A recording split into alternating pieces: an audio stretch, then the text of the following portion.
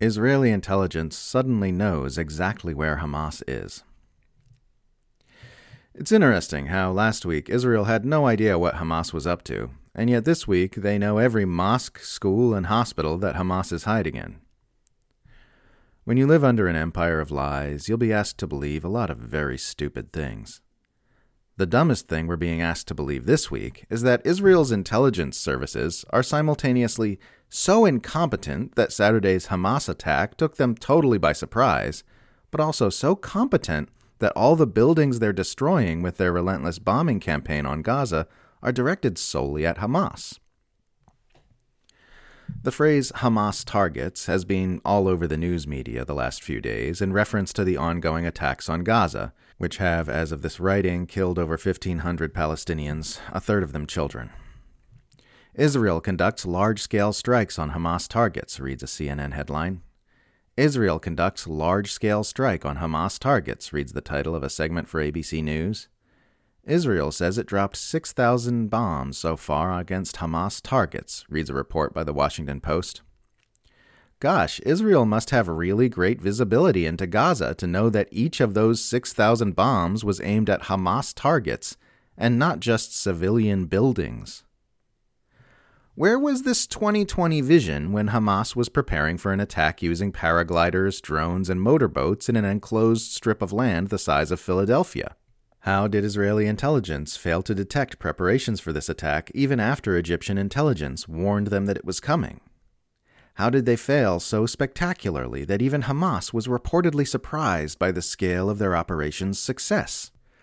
Is it really reasonable to believe they were blind as moles to Hamas activity last week, but have the eye of the eagle this week? President Biden made some noises on Wednesday about how important it is that Israel operate by the rules of war, which sounded like empty cover-your-ass narrative fluff even before we heard U.S. National Security Advisor Jake Sullivan dismissing any notion of red lines that Israel must not cross in Gaza. Not even mainstream empire apologists are buying it. Politico's Andrew Ward, in an article sponsored by Lockheed Martin, in which he writes that Israel's ferocious counterattack is easy to understand given the severity of the Hamas attack, writes that the Biden administration wants Israel to abide by the laws of war as it responds to Hamas's barbaric attack, but Jerusalem doesn't appear to be listening. A flood of reports challenges Israel's claim that it's exercising caution, Ward writes. Mosques, hospitals, and schools have been hit with airstrikes, as have healthcare facilities and ambulances. Gazans, many of whom don't support Hamas or its activities, have nowhere to flee as the strip is under siege, adds Ward. Shrapnel has flown into 7 hospitals and 10 UN emergency shelters. The situation has gotten so bad that the Red Cross says hospitals, already low on electricity, water, and supplies, risk turning into morgues. Of course Israel isn't abiding by the rules of war. They're not even pretending to. Human Rights Watch has just issued a statement decrying Israel's unlawfully indiscriminate use of white phosphorus in Gaza and in Lebanon. And an Israeli security official told the Israeli press that the IDF's plan is to turn Gaza into a city of tents with no buildings. This is all publicly available information, yet the Western press has the gall to use the phrase Hamas targets when describing Israel's bombing campaign in Gaza. I'm sorry, but that's demented. The only reason to do something like that would be to administer propaganda. The claim that Israel is targeting Hamas when it destroys buildings in Gaza is further undermined by the fact that Hamas would be taking shelter underground during this bombing campaign.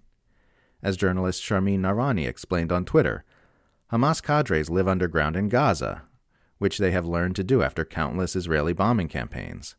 The only people being massacred in Gaza by Israeli terror planes right now are Palestinian civilians and Israeli POWs. In reality, both the claims that Israeli intelligence was taken by surprise by the Hamas attack and that Israel is solely targeting Hamas with its Gaza strikes are highly suspect and worthy of intense scrutiny.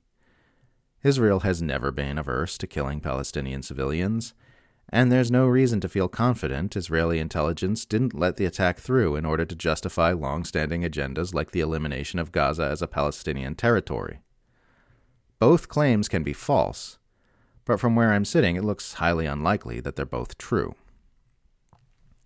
If you want to support Israel's bombing campaign in Gaza, then go ahead. And if you want to uncritically accept the official narrative about Saturday's attack, then you do you.